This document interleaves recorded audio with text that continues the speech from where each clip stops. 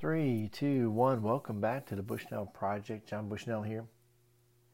And we're continuing on with reading the Bible, trying to encourage us all to be reading God's Word, the Bible, the Old and New Testament, and looking at what God has to say and allowing God to minister to us through His Word, through the Holy Spirit. And so my prayer is always before I do any reading in the Scriptures is to ask God through the Holy Spirit to help me as I read, to open my mind and eyes and heart for the renewing of my mind and the strengthening of my heart and soul through God's Word. So that's my prayer for us even today as we read what seems to be very, not very important, if you will, or not very nourishing food, but I think it is. It's the details of how God wanted His priests, in particular today, how He wanted His priests to be clothed, and they're going to be wearing these very uniquely made clothing. And so we'll continue on with that. So we're in Exodus chapter 39, starting in verse 22. Try to get to the end. Let's see how it goes. He also made the robe of the ephod woven all of blue. And the opening of the robe in it was like the opening in a garment, with a binding around the opening so that it might not tear. On the hem of the robe they made pomegranates of blue and purple and scarlet yarns and fine twined linen. They also made bells of pure gold and put the bells between the pomegranates all around the hem of the robe. Between the pomegranates, a bell and a pomegranate, a bell and a pomegranate around the hem of the robe for ministering as the Lord had commanded Moses. I'll pause there now.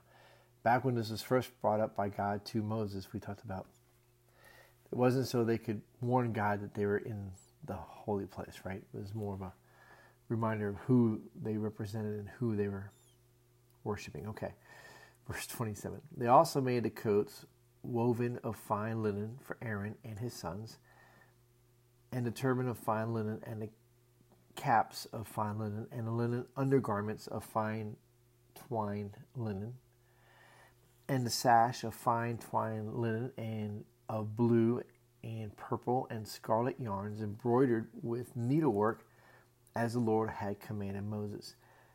They made the plate of the holy crown of pure gold and wrote on it an inscription like the engraving of a signet, holy to the Lord. And they tied to it a cord of blue to fasten it on the turban above, as the Lord had commanded Moses. So that's the metal plate that'll go on the turban, or like the head covering.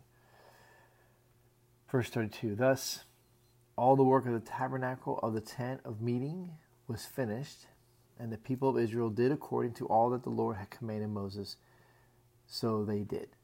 Then they brought the tabernacle to Moses, the tent and all its utensils, its hooks, its frames, its bars, its pillars, and its bases, the covering of tanned ram skins and goat skins, and the veil of the screen, and the ark of the testimony with its poles, and the mercy seat, the table with all its utensils, and the bread of presence, the lampstand of pure gold, and its lamps with the lamp set and all its utensils, and the oil for the light, the golden altar, the anointing oil, and the fragrant incense, and the screen for the entrance of the tent, and the bronze altar, and its grating of bronze, its poles and all its utensils, the basin and its stand, the hangings of the court, its pillars and its bases, and the screen for the gate of the court, its cords and its pegs, and all the utensils for the service of the tabernacle for the tent of meeting.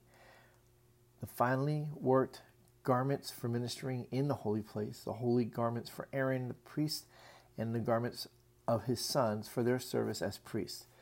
According to all that the Lord had commanded Moses, so the people of Israel had done all the work. And Moses saw all the work, and behold, they had done it, as the Lord had commanded. So had they done it. Then Moses blessed them. And that's the end of chapter 39. We have one more chapter in Exodus to go. So a lot going on here.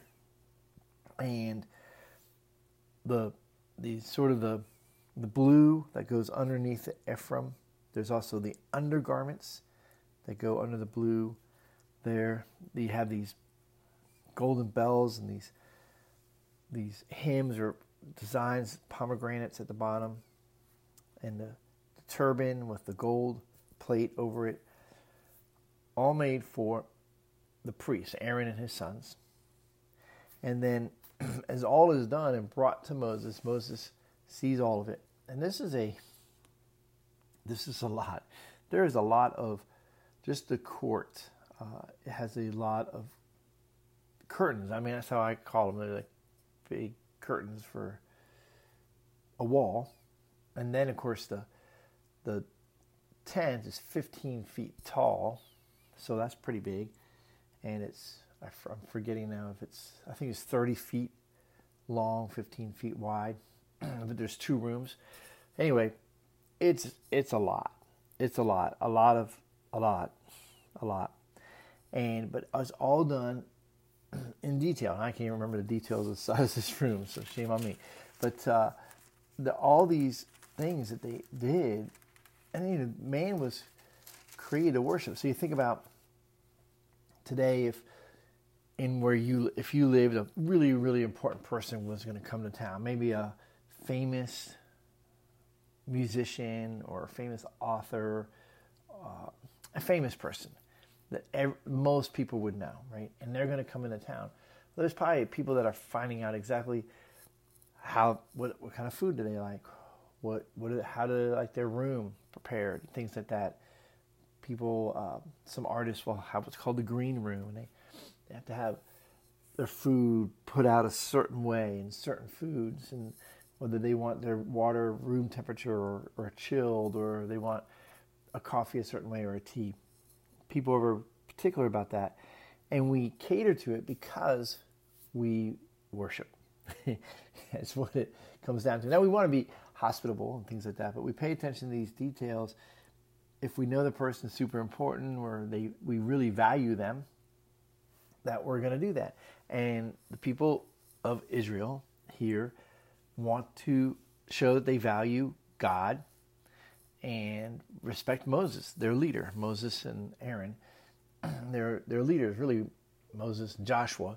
Joshua's been going in and out of the tent with Moses, although he's not mentioned most of the times. But so you have these leaders that they respect, the God that they want to worship, and God has made it very easy for them to know exactly how he wants to be worshipped, down to the finest details of what the priest wears. And again, the priest, and we'll see this when we do a review of Leviticus, the priest is going in a sense, to minister to the Lord, but really they're going in to represent all of the children of Israel and to present the offering that they're bringing, whether it's a peace offering or a sin offering or whatever it might be.